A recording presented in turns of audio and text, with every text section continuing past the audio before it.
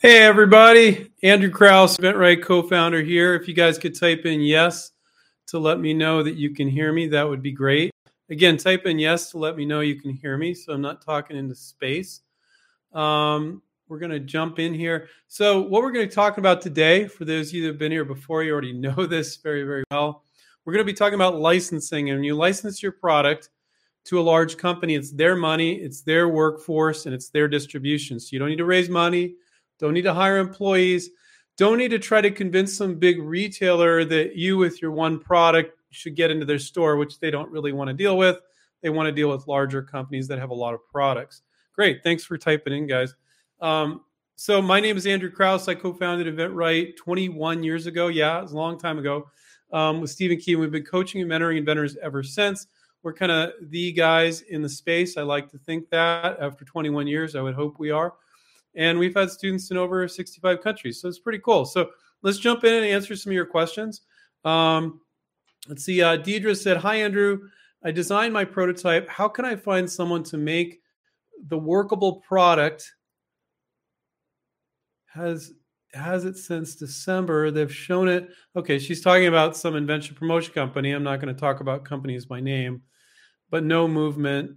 Okay. Well, one of the things that we believe is that, and we know, is that it's really best to go direct to the companies that you want to license to. And I think a lot of inventors don't feel like they can do that. And that's really too bad, because any of you guys can go direct to companies using LinkedIn, using the phone, and using email.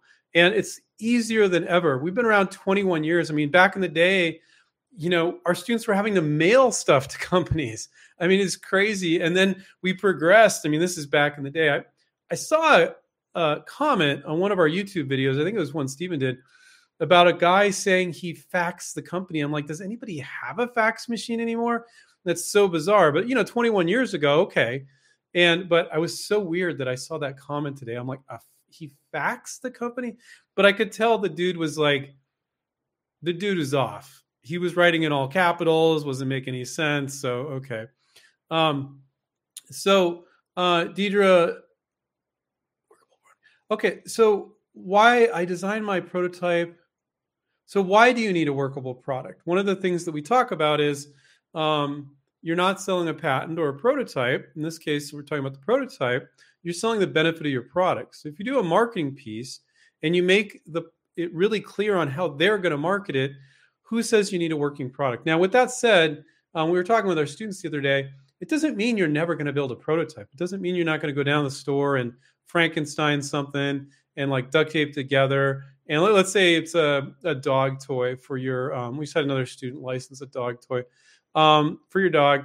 And you take an existing product and you duct tape it together, you change it a little bit and you throw it and the dog's loving it. And you're like, oh, this verifies to me that the dog is enjoying this. All right. And you might even show that in a video, but it's kind of at a distance and you're showing the dogs getting off on it and playing with it. And then you have the picture of the product comes up and it's a virtual prototype, which is what we do for our students.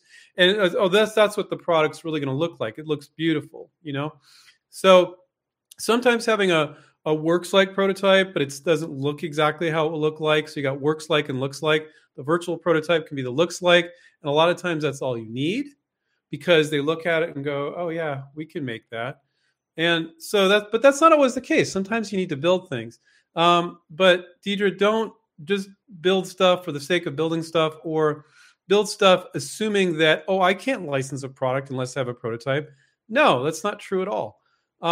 And so sometimes our students will come on board with no prototype. We do a virtual and it's fairly obvious how this thing's going to be made. So why are they straining to make a prototype?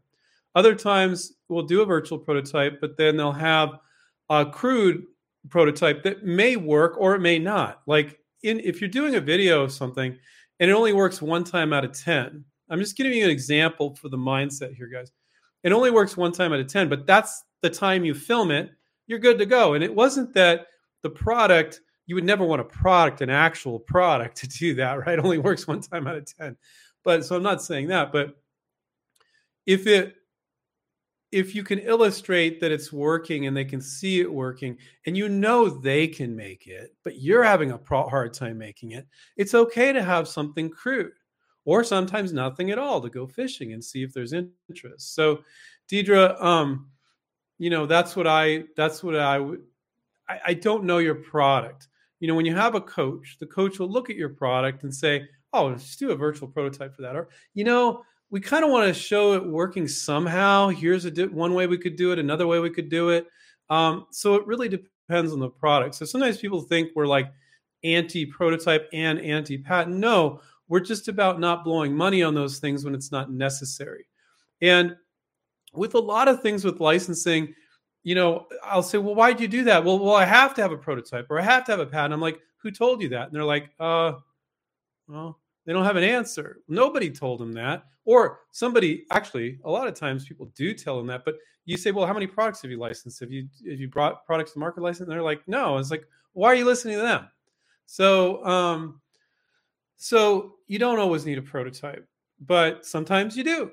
If it's a highly technically complicated thing and your piece of it is not complicated, well, you don't need to know everything about that thing, but you need to know a little bit about your change. So yes, sometimes our students are going out on a limb and they're like 70% sure the company can do it, but they just want to see companies can do it. They want to see if there's interest first. So you don't want to go out and spend $5,000 on a prototype and you don't even know if anybody's interested first. Now, I think that one of the misperceptions is, well, they're going to get mad at me. Like I show them this marketing piece has a virtual prototype in it, and they go, well, you don't have a prototype? And it's like, I never see that happen, guys. And so sometimes you could work with them and they're like, well, I think we got enough to get some quotes, to get this thing manufactured, maybe overseas or what have you. And we have enough information and that the deal just moves forward. That happens all the time. Okay. Other times they're like, I don't know how this thing's going to work. And you work with them. And when you suggest a few things, they're like, oh yeah, it might work. And you can work with them on it. And other times they're like, hey, you show me this thing working, but at least you got some interest now. Right. And so, but even then I will gauge, if I talk to one of our students, I will gauge like, well, based on what they're saying, that doesn't sound like they're really interested. It sounds like they're just challenging you, and you could go out and spend $5,000 on a prototype, come back and go, here you go. And they're like, you don't want to do that. Right. So you do not need to have a prototype to license a product. Do you sometimes need a prototype product? Of course. Do a lot of times you don't? Yes. There is no one rule. Always prototype or always don't prototype. But Deidre, I don't know what your product is, so I can't say whether or not you need one. My guess is you probably don't, but I don't know for sure because that's the benefit of having a coach that can look at your product and guide you. Okay. Kelly said, thanks for your help in advanced hook and loop and buckles are fasteners. Question. Okay. Thanks for your help in advance. Hook and loop and buckles are fasteners. I don't know what that means. But then it says, question, how about sewing thread? Is sewing thread also considered as a fastener? Okay. So she's kind of like talking about, I think she's writing a PPA or provisional patent. And so she's wanting to cover the different attachment mechanisms. And so, I would say you could talk about how it's, and I'm assuming you didn't say this had to do with the patent, but you could talk about in a provisional patent, they could be sewn or Velcro could be used or any other attachment mechanism could connect these two pieces together and they could be connected and uncoupled and uncoupled or removed and disassembled. Actually, with sewing it, obviously that's not true. So you can talk about the different methods, but you don't want to get completely nuts with that. But you do want to, you can use specific language, but you can, and anything I share with you guys today should not be considered legal advice. Please consult an attorney if you're looking for legal advice. That's my little disclaimer.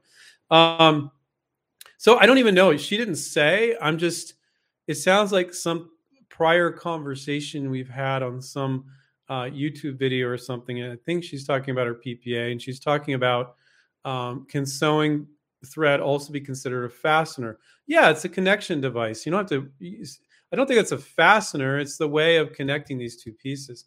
But don't think in order to protect your idea, you need to cover like every possible variation on their sun. You could say it could be sewn or it could be connected with hook and loop fastener, which is basically Velcro, it's a generic version of Velcro, because you don't want to use trademarks when you're writing a provisional patent or a patent. And you don't want to say Velcro, you want to say hook and loop fastener. That's what Velcro is. But don't worry yourself about that, guys. And so you can include those different methods, but you can also include very broad language. These two components could be connected with any method, but then you could say, but the hook and loop fastener could be used, thread could be used, but not limited to these methods. It could be connected with any method, and you can kind of keep it broad. And again, I'm not sharing legal advice, guys, but I don't know if that's what Kelly was referring to. Kevin said, "Hi, Andrew. When developing a health and safety product, is the onus on the inventor or company to make sure it passes all relevant criteria of health and safety regulations?" Of course not. I mean, a big company is going to handle that, and some products will require it and some won't. I would take a look at different products. I mean, if it's a food product, obviously they're going to have to pass some sort of regulations. But take a look at other products in this space and see if there's any labeling on the package, approved, FDA approved, or something like that. But the company will let you know. But that's what they do. You're not going to have to do that. Now, if they present a problem to you and say, look, this is going to be a problem, I don't think we're going to get past because of this or that, then you go, oh, thank you for presenting the problem. I'm going to think on that, come up with a solution. So you always want to be very open with companies and say, hey, if you see any issues, let me know. Maybe I can solve them. Please let me know if you see any issues. So that's very, very important. Oh, thank you, Wade. Wade said, hi, Andrew. It's Wade and April Hawk. Thank you so much for doing these live Q&As. It's of so much value. Thank you. I appreciate that. We are new and wondering which you recommend, an LLC, sole proprietorship, or doing business as, and why. Then at what point in time would you get one, before or during negotiations? I love that. It sounds like you've already listened to my advice and you might already know what I'm going to say there. When you're licensing and you're working on your first product, you have next to no liability, a very little liability. What is some company going to... Consumers are not buying your product. Is somebody going to slip and fall on your sell sheet? And so, but it's really up to you guys. Again, this is not legal advice. Sometimes it's just like one more thing to do. And I've lived in Nevada, Henderson, Nevada for 13 years now, but I used to live in California. To file an LLC in California was $800 last time I checked. God, it's probably more now. Who knows? Because California, everything is just super expensive. But it's just one more thing to do, and you're trying to get up and run licensing products.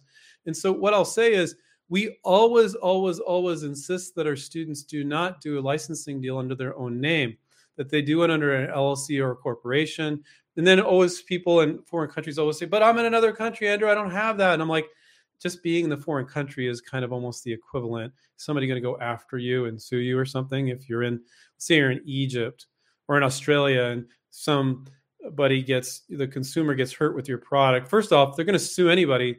They're going to sue the company, not you. But let's say they found out that you licensed to this company and you're in Australia. They're going to try to sue you in Australia? No, they're going to go for deep pockets. They're going to go for the company that you licensed to. So, but just to be safe, you always want to do the licensing agreement under an LLC or a corporation so that it's not under your own name. Now, I've never, ever had a student say, oh, the company that I licensed to, they got sued by a consumer. Like, I've never even heard that, let alone suing an inventor. So, you're protected every which way till Tuesday. And I used to talk about this all the time. But I haven't talked about it in a while, so I'll go into it. First off, if somebody's going to sue you for the use of the product, because we have students do ladders and knives and all sorts of different things that have liability issues, they're going to sue the company you license to. But that company is going to have a couple $1 million product liability insurance. And another thing, when you do a licensing agreement, you always want to insist that you're covered under their product liability insurance. So, and companies argue with us all the time about this with their students. And every time they're like, oh no, we can't do that. And we tell the student, go back to the company and say, look, it's not going to cost you a dime more. And they go to their insurance agent and they go, oh, you're right. It doesn't cost us anything more anymore to put the inventor on the product liability insurance. So one, these are all your forms of protection. And this isn't specifically what you're asking, but this is one of the reasons why people file an LLC. They don't know you exist. I think there's like one company that put a picture of the inventor on the website, on their website. But your product, your face, it's not going to mention you on the package. So if they're going to go after somebody, they're going to go after the company. So one, they don't know you exist. Now, could they look you up and go, oh, this guy has a patent on this product, make the connection? Yeah, but why would they want to sue you? They want to go after the company. You don't have deep pockets, right? But some of you might. So, and then two, you need to insist in the licensing agreement that you're covered under their product liability insurance. That's usually $1 million or $2 million. So one, they don't know you exist. Two, you're covered under a product liability insurance because you're going to insist on that. And then three, it's not your own personal name. It's an LLC or corporation. If somebody sues you, it's just an empty LLC or corporation, and they can't take your personal assets, at least in theory. Okay. And again, this is not legal advice. So I've never even remotely had anything happen like this to any of our students in 21 years. Now, but we always insist when our negotiation coach is helping one of our students with a deal, he says, okay, it looks like it's getting close here. You need to file an LLC or a corporation. So the contract is under that LLC or corporation, not your personal name. And do I have to do that? And we're like, yes, you do. Yes, you do. And we like to be conservative there. None of our students have ever had to use it that I'm aware of, but it could happen. So, but getting back to your question is when, you could do it in the midst of a deal. You don't have to do it before. I mean, when you're licensing, you're not starting a business. You're not hiring employees. You don't have huge costs and expenses if you're doing it the Invent Right way. So it's not like you got all these write-offs anyway, right? But now, if you did want write-offs and do something like that, you might want to do it sooner. But because we teach people to be so cost-effective, it probably costs you more to renew the LLC every year than you'd be saving until you license a product. So you can do it in the midst of a deal. So that was a very specific question, Wade, and I think I answered it. Bob said, my wife has written 13 children's books that are self-published. She wants to license them as books with publishers. Does her copyright alone protect her in licensing? The copyrights are not registered. So copyrights they're automatic. So if you self-publish, Bob, you don't have to file a copyright for these books at the Library of Congress. You can, and I believe she can just take them all and file and pay one fee. But just by selling them in commerce and using them, I mean, when you give a speech, it's automatically copyrighted. When you write a book, it's automatically copyrighted. Just put the little C in the circle around. And I believe, don't quote me on this, that even if you don't, you could say, no, that's copyrighted, but put the little C in the circle around it. So yeah, she could license it to a publishing company. Authors licensing, it is a licensing deal, but that's the one of the few exceptions that we make.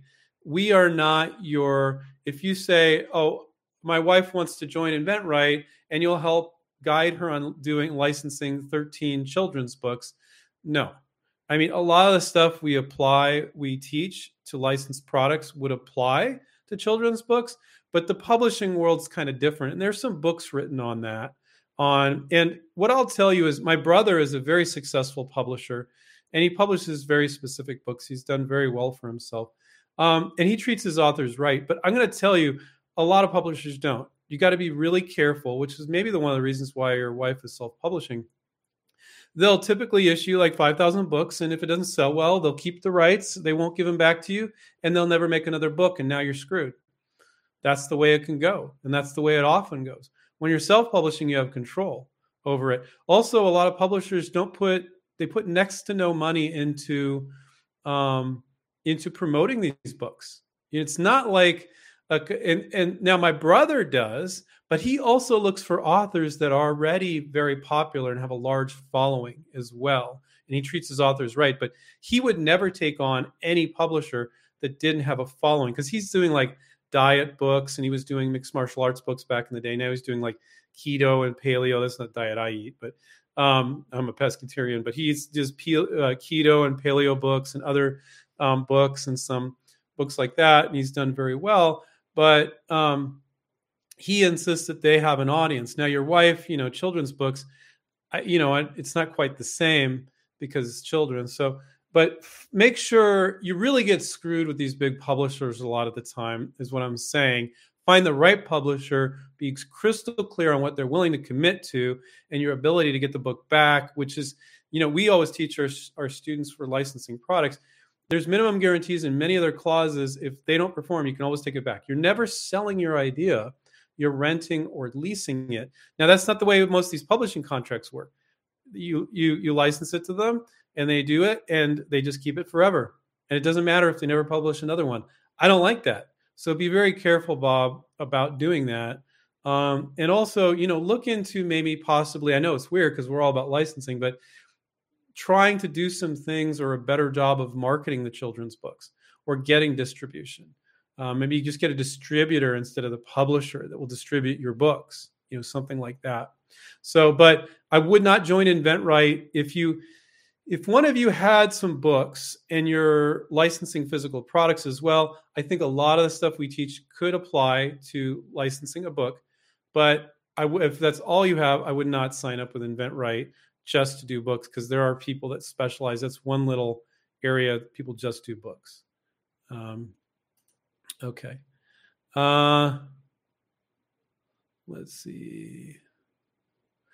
Kathy, would a company ever insist on exclusive licensing? My idea is kind of obscure and would want to license it to more than one company.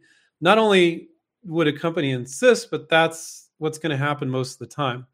Now, yours is a little different if it's an obscure product, but here's the deal. A lot of vendors think like, well, I'm going to license this around the world. I'm going to license it to 5 companies in the US. Most of the time, you're not. I'm going to be honest with you. Now, I have plenty of students that come on board, and I'm like, ooh, yeah, you could slice this up. You could license to these guys over here, and you could do a different version over here. And I see products like that, so don't get me wrong. But you're not going to license, here's the rule, to 2 companies selling in the exact same store that are stepping on each other's toes. I don't know why that's stepping on each other's toes. I have no idea why I did that. But I always do that when I say stepping on each other's toes. But that doesn't make sense. Like you're licensing an oil pan for changing the oil in your car, and you're going to sell that, license that to a company, and they're both 2 companies, and they're both going to sell in Walmart and AutoZone. That makes no sense whatsoever. You're not giving one a leg up over the other. Okay. Now, but you can break things out. You can break it out geographically wise. Maybe there's a high and low price version, and the company that's selling the low price version could care less if you license that high price version. They're like, and you're going to be selling a different place, it's a different version. We don't care, or for a different market. Right? So it can make sense, but don't think you're going to make more money by licensing to 5 companies the exact same thing, because when you license to a really big company, they're really big, guys. Maybe for them, selling 20,000, 50,000, 500,000 units a year is normal for them because that's what they do. So don't be greedy and think like, I can license this. And I know Steven's done some videos on this. There's always exceptions. So it's not black and white. Our other co-founder's done some videos on this recently, which I just saw the title. I haven't even watched them.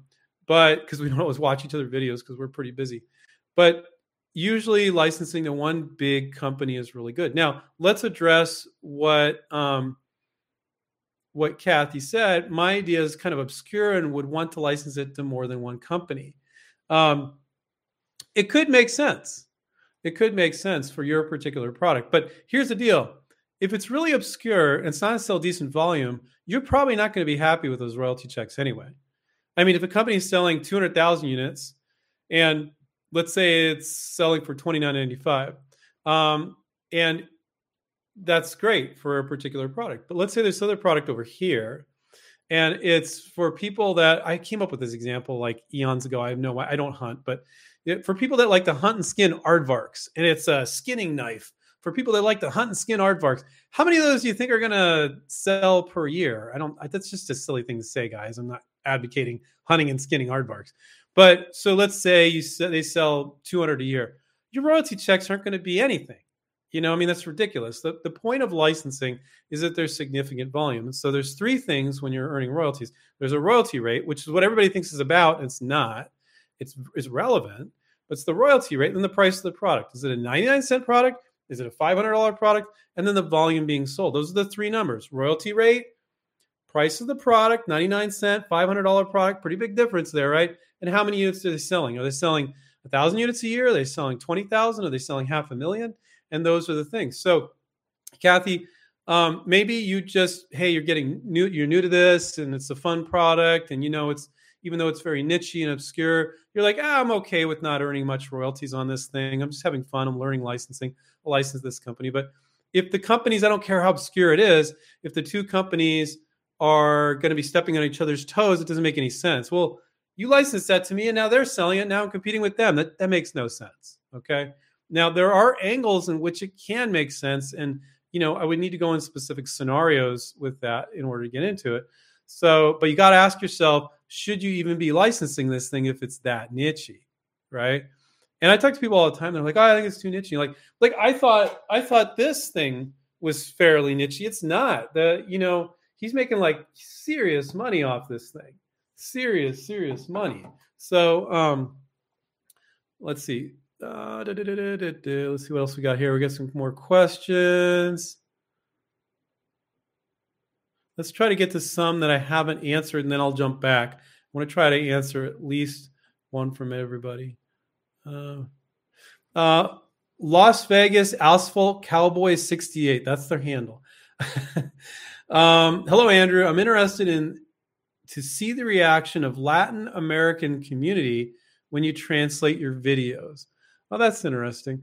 We had Judy, who doesn't work with us anymore. She was fluent in Spanish, and she was one of our coaches. And she actually grew up in Texas, but her parents, one or both of them, I think one was from Peru and one was from somewhere else. But I'd asked some of our students when she was coaching them, our native Spanish speakers that were more comfortable speaking Spanish. And they said, her Spanish was like textbook perfect. She said she had no accent, couldn't identify where she was, but it was textbook perfect. Our negotiation coach, Paul, he speaks Spanish. So we do have one coach that speaks Spanish. So that wasn't your question. But I think with YouTube, you can do the closed captioning. I haven't checked, so I don't remember on this. You can turn on closed captioning. So some people like sometimes I'll be on my phone and I'll be watching a YouTube video, but my daughter's like watching cartoons or something, and we don't let her watch. She's 9.5, much TV, and I'll be reading the closed captions, right? And it's pretty accurate most of the time.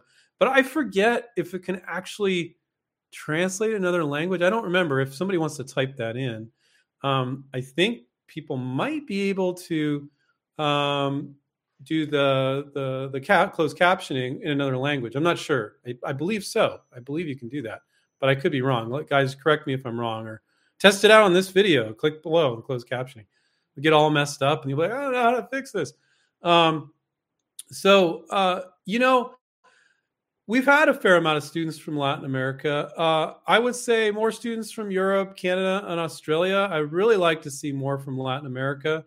I don't know why, but we've had students in over 65 countries. So, but when we take on students and coach them, we do require, usually the Spanish-speaking students we take on they're just more comfortable in Spanish. They'll speak Spanish and English. But if somebody didn't speak a lick of English, I'd be really kind of worried about them being a student. We probably wouldn't let them be a student. They need to have some English because not everything is in Spanish. Not everything, your coach can talk in Spanish, but all our videos aren't going to be in Spanish for our training videos inside our membership site. But yeah, I would really like to see more people in Latin America licensing products, because licensing isn't specific to where you live. You can license from anywhere. You could be in Mexico. You could be in Peru. You could be in Europe. You could be in Asia. You can be anywhere, and you can license products. So I would like more people around the world to know that licensing is an option, especially in countries where they don't have as much money. So they're like, I can't afford to do that. I can't do a patent. I can't pay for a prototype. And I'm like, great, you don't need to with our approach. And, they wouldn't take me seriously. Yeah, they do. We've had students all over the world, and they take you just as seriously as long as you take it seriously and you present a good sell sheet and you did your research and you made your hit list of companies and you're conducting yourself professionally. You can do this from anywhere. And you could do it on a very, very tight budget. So I would love to see more students of ours around the world. So sorry I rambled so much on that.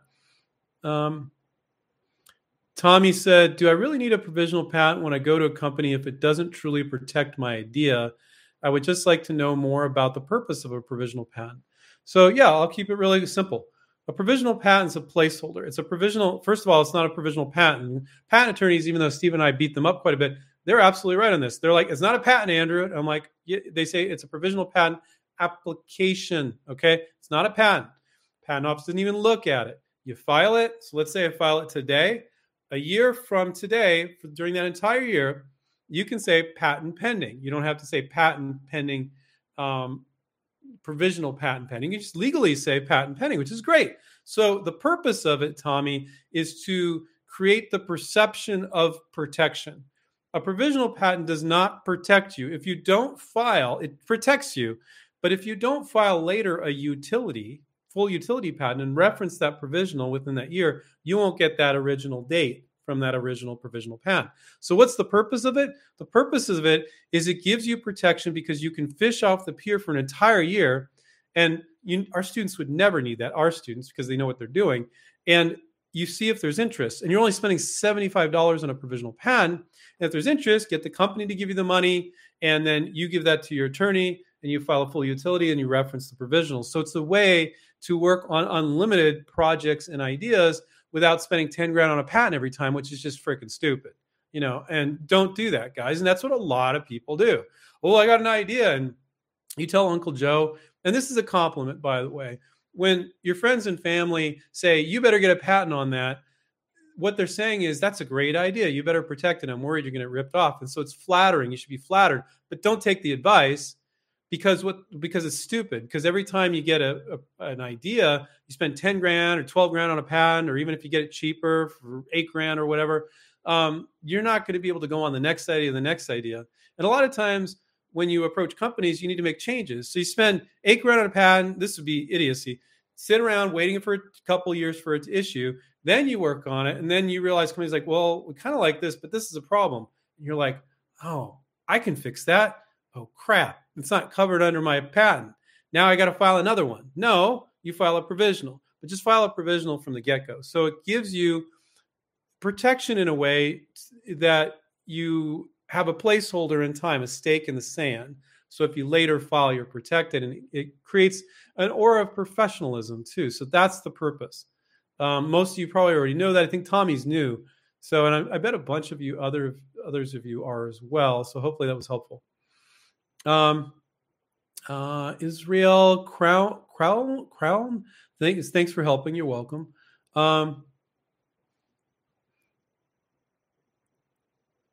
Dave said, hi, Andrew, if you have a few products in the same category, would you send all sell sheets and videos and let the company pick which ones they would want to pursue? Absolutely not. But yes, as well. So what's the answer, Andrew? So the answer is, first of all, it's fantastic that you got a bunch of ideas in one category, because let's say you work on project number 1 and you approach 30 companies, right? And then for project number 2, you look at it and you're like, 20 of these 30 companies would be right for project number 2 because it's in the same category. Well, now what you've done with project number 1 is you've made the relationship. By sending a product to a company and them saying no, you got their contact info, their name, their email, and you say, are you open to more ideas? And 95% of, if they saw the first one, they'll say, sure. And then you can send them more ideas, okay? So you're making the relationship with the first one. Now, if you send the first one, and then they say no to a particular one, and you say, I've got about 3 more that I think would be right for you. Can I send those to you? Then do that. But do not find a company and then send them 5 ideas when you haven't sent them one first and you haven't asked permission to send 5 ideas, for example. And always ask permission to send the first one as well. So my answer to your question is yes, and no. Make the relationship with the first product and then ask them if it's okay to send multiple. And when you do, if they're really nicely done sell sheets and you can get each one in 6 to 10 seconds or videos, that's fine. No long. I've seen emails from inventors like, here's my 10 ideas and it's long rambling emails. Don't ever do that. That will get you absolutely nowhere. Okay. All right. So let's see. So I love that question. That was a great question. That's an interesting question. Garfield said, "Hey, Andrew, should I include my sell sheet in my PPA?" There are no formal requirements for a provisional patent application. So you could scribble on a piece of paper with a crayon and they would accept it. Is that a good idea? Absolutely not. So you can, I think it's really a good idea to include line drawings in your provisional patent, but you can include pictures. You could take pictures and include them in your provisional patent. So that could be a sell sheet. You could put a sell sheet, and I've seen people do that. But what you're doing is, you really kind of want to avoid marketing in a provisional patent application. It's about, when you do a sell sheet or a video sell sheet, it's all about helping them understand your product very quickly and showing them how they can market it. And writing a provisional patent or a patent is really kind of like, it's okay for it to be boring and drab as long as you cover all that stuff, right? So you want to cover your version and you want to cover the other versions as well. So you might include the picture that's in your sell sheet, but I probably, off the top of my head, would not include the sell sheet, but you might include pictures from it. And then, and if there was any things calling out, this is how this works or that works. So it's okay to be boring with a provisional patent and cover all those variations. That's the most important thing you do at a provisional, is cover the variations of your product. And a lot of inventors, like, if you've been thinking about an invention for a while, the longer you're thinking about it, the more you lose your creativity. And I've seen this over the last 21 years I've been doing InventRight. Hyper creative inventor, they can invent other stuff, but it becomes fixed in your brain. You've been thinking about it for 5 years, 2 years, whatever, sometimes 2 months, and people become fixed, usually not 2 months. And that's fine if you study the marketplace and that's what you want to sell and license. But when it comes to the PPA, you need to think outside the box. This is the version you're licensing for the sell sheet, but you want to think about all the variations, workarounds, and improvements and include those in the PPA. And that can be kind of dull and boring as long as you're including it. It's not a marketing piece. So there would be nothing to preclude you from including a sell sheet in a PPA, because there literally are no rules as far as what they will accept. But what is a good idea is another thing. And for those of you that have never filed one, a provisional patent can be written in common English. You don't have to do, if you ever looked at a patent, it's like, what the hell am I reading? It's some sort of foreign language. But provisional patents are written in common English. So I just want to say that so you guys know that anybody can do it.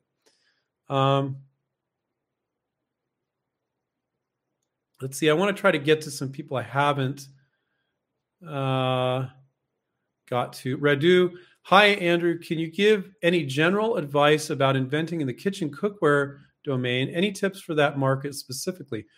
Well, it's a great market. What I like about it is that there's a lot of companies and there's a lot of products and there's a lot of opportunity.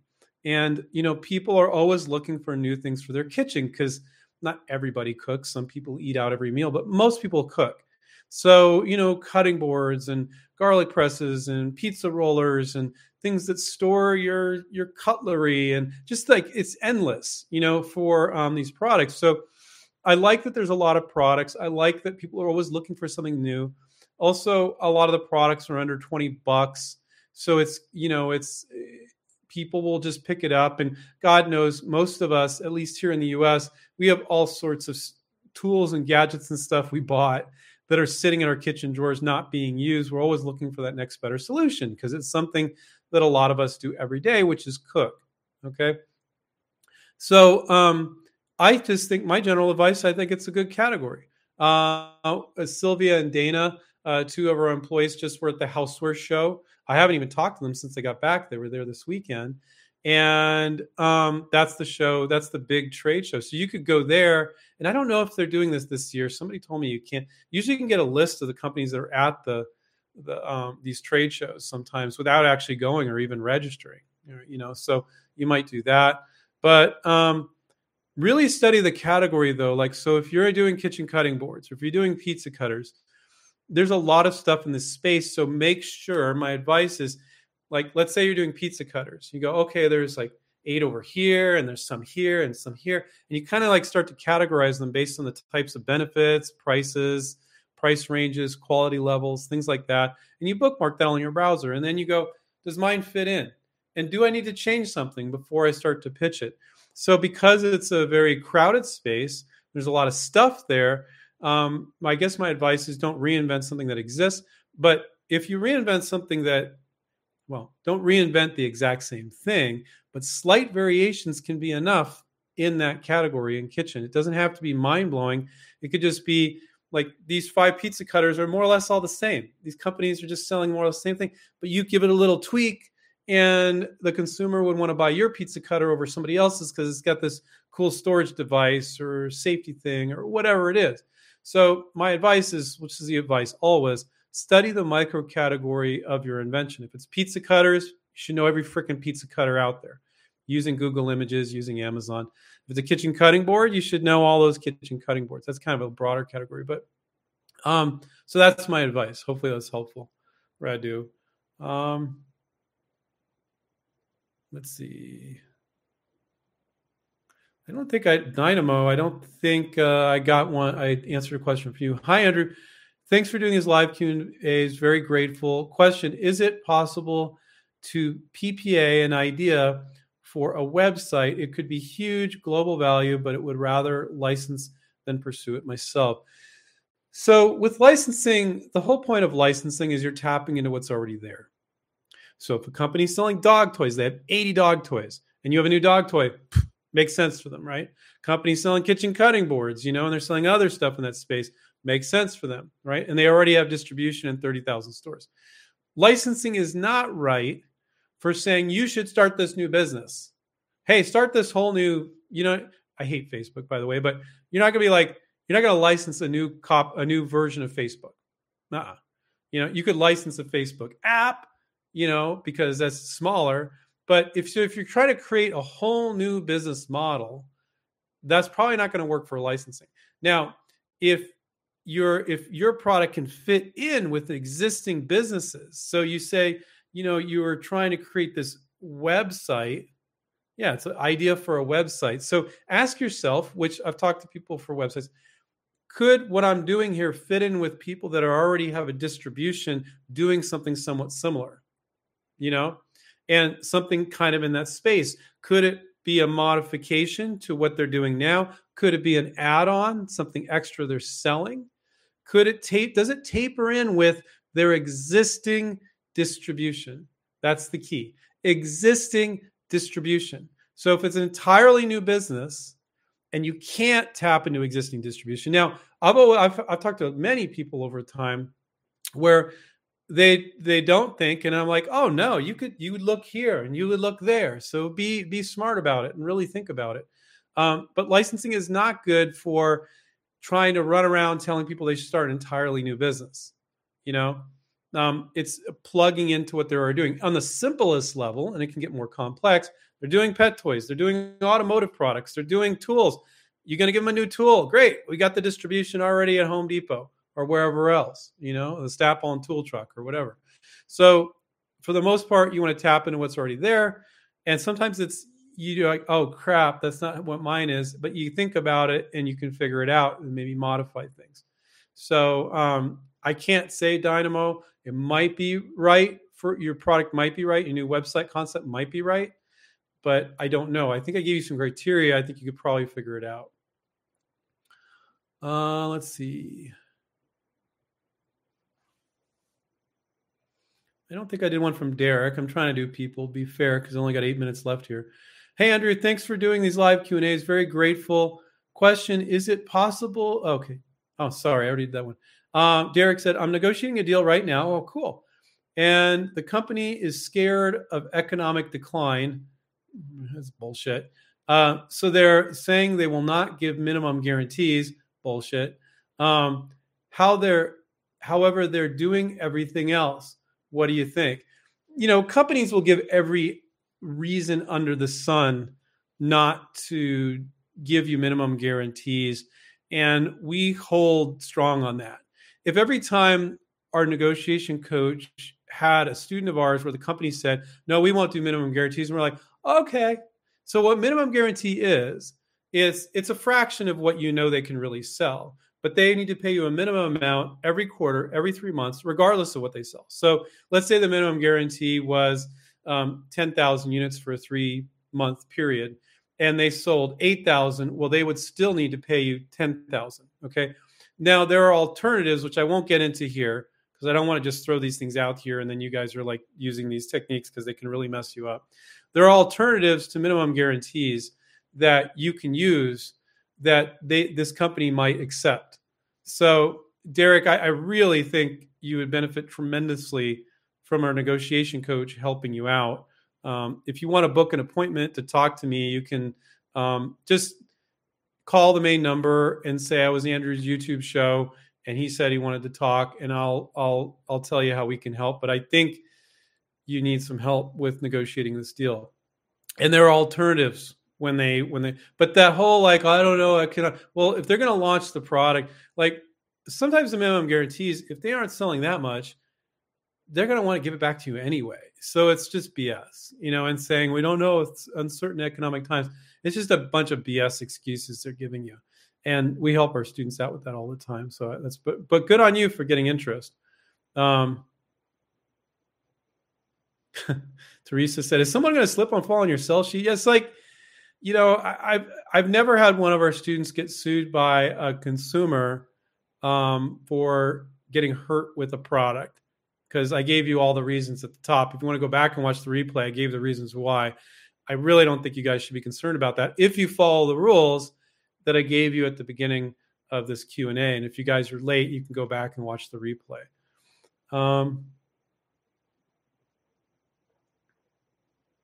Mike said, hi, Andrew. Thanks for everything you do for us. I've sent my video to a few companies.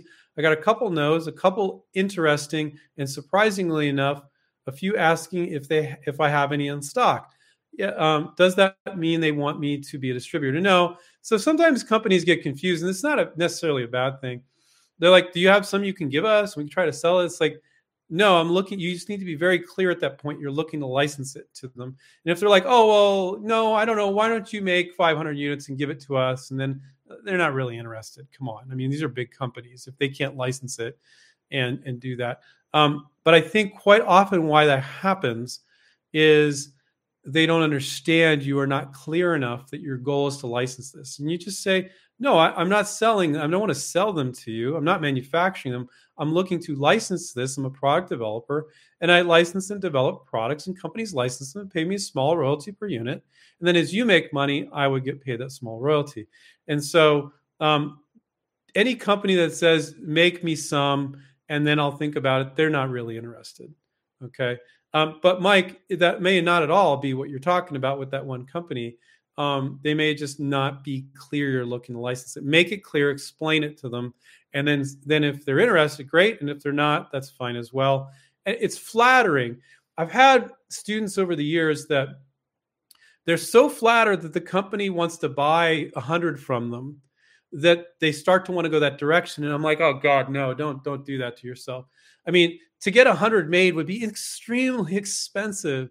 And then you might give them you might do that. And they're like, oh no, I changed my mind. I don't even want to buy those 100. But they buy those 100. Where are you? Then you've spent God knows how much on an injection mold and all this stuff that doesn't show sincere interest. Okay. But then people are like, well, they said they would buy 100 and they're so flattered by it. But does that make sense for you to spend tens of thousands of dollars to sell 100 to them so they can test it out? That makes no sense whatsoever. And it shows they aren't really interested in the product that much. And I bet a lot of them that said that wouldn't actually do it if you gave it to them. But also sometimes another reason why that happens, it's a good question, Mike, is you think you're contacting the manufacturer, but you're really contacting a distributor for a manufacturer. So you got to go a little deeper and hit the manufacturer and the brand, and not a company that's just distributing for them. Sometimes there's companies that are distributors, and that's why they ask that. And I get students confused on that as well. So that's another thing that can happen. I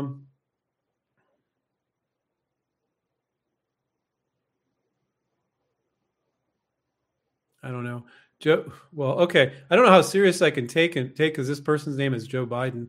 I've been trying to connect with companies on the Inventor site, but the ones I've contacted, or at least some of them on the website, emails or even website don't work. Why is that?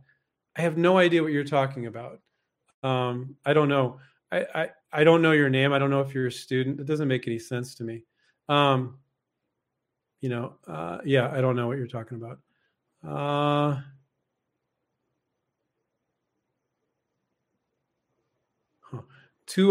How do you forecast the potential in profit from license versus self-enterprise? Oh, okay, that's a good question. Um, so one of the best things you can do when you're trying, if you, let's say you're like, I want to sell it myself, and even if you had zero desire to do that, I think trying to license it would be great, because you're going to get feedback from, when you're licensing, they're all your potential partners. When you're venturing, selling it yourself, they're all your potential competitors. So you're getting into competitors and they're telling you what they like and don't like about it. You can make tweaks if your only goal was to sell it yourself. But you were asking more about the potential profit of it. When you get a licensing deal on the table, you do those three things I talked about. You go, what kind of royalty rate can I get?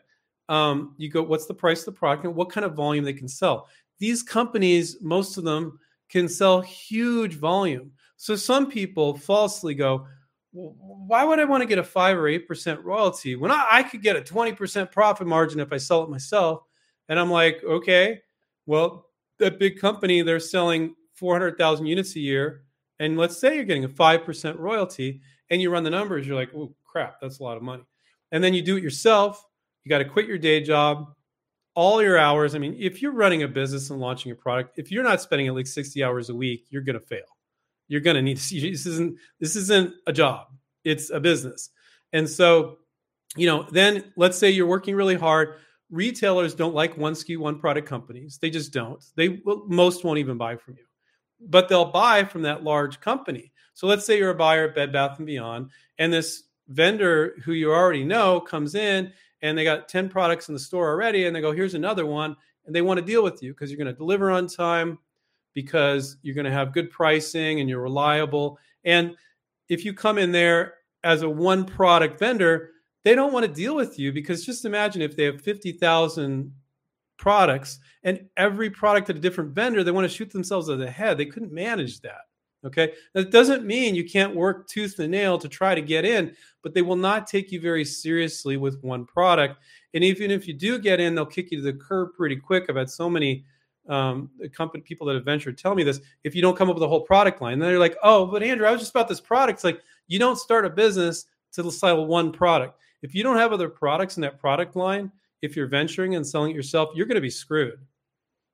We had some big companies come on that want a license, and they said that they were doing individual products, and they were a big company, but the retailers are saying, no, we want product lines. And now they're just doing product lines, whole lines, like whole line of pet, whole line of this, whole line of that.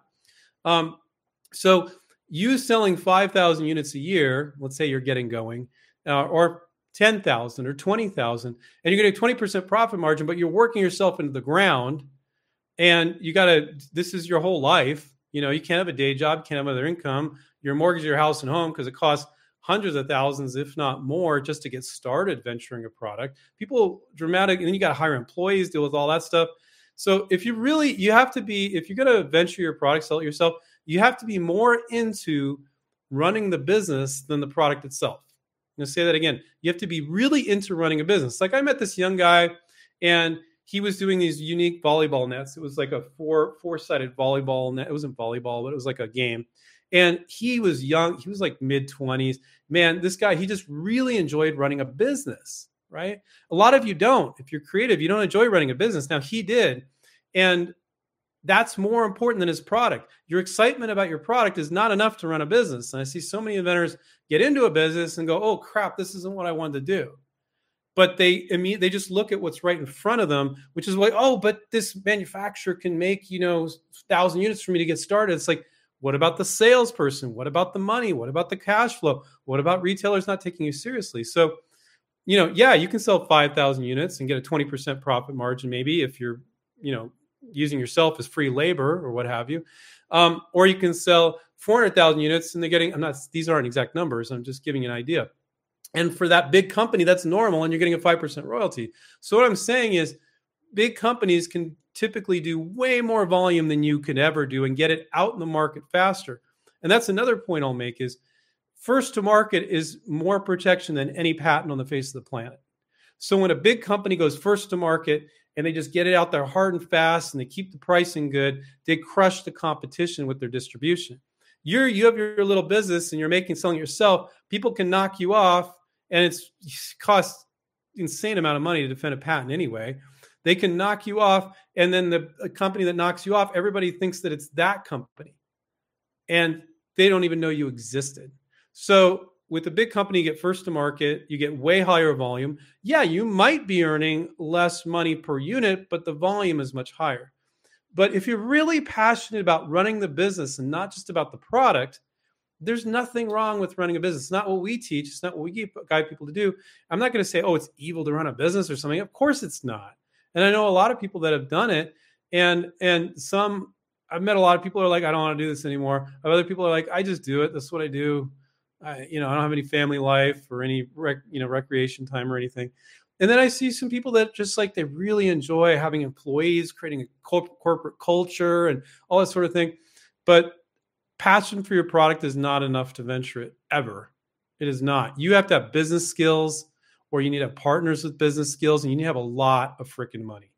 And they have unlimited money, these big companies, for a product that sells well. So that's, man, I ramble on that one. So Tua, that was your answer there. We are 4 minutes past. I didn't get, God, there's a bunch of other people I didn't get to here. I didn't get to at least one question. So sorry, guys, but I got to get going. I got a bunch of stuff I got to get out. I want a full hour.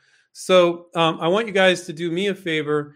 I spent a whole hour for free answering your questions.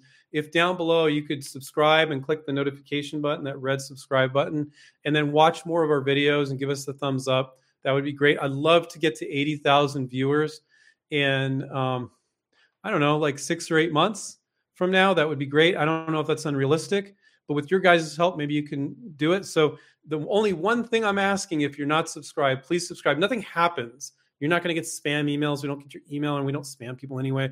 And so it's really asking next to nothing. And just like other YouTube content providers, I'm asking for you to subscribe.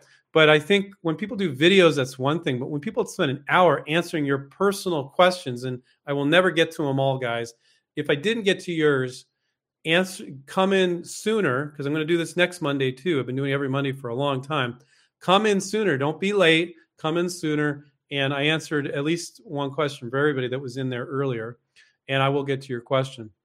So, and then you can check out all our free resources. You can go to inventright.com. We got a great free resources page in the upper right-hand corner, so check that out, inventright.com. And I remind everybody to take care, keep inventing. We'll catch up with you next time. See you guys. Bye.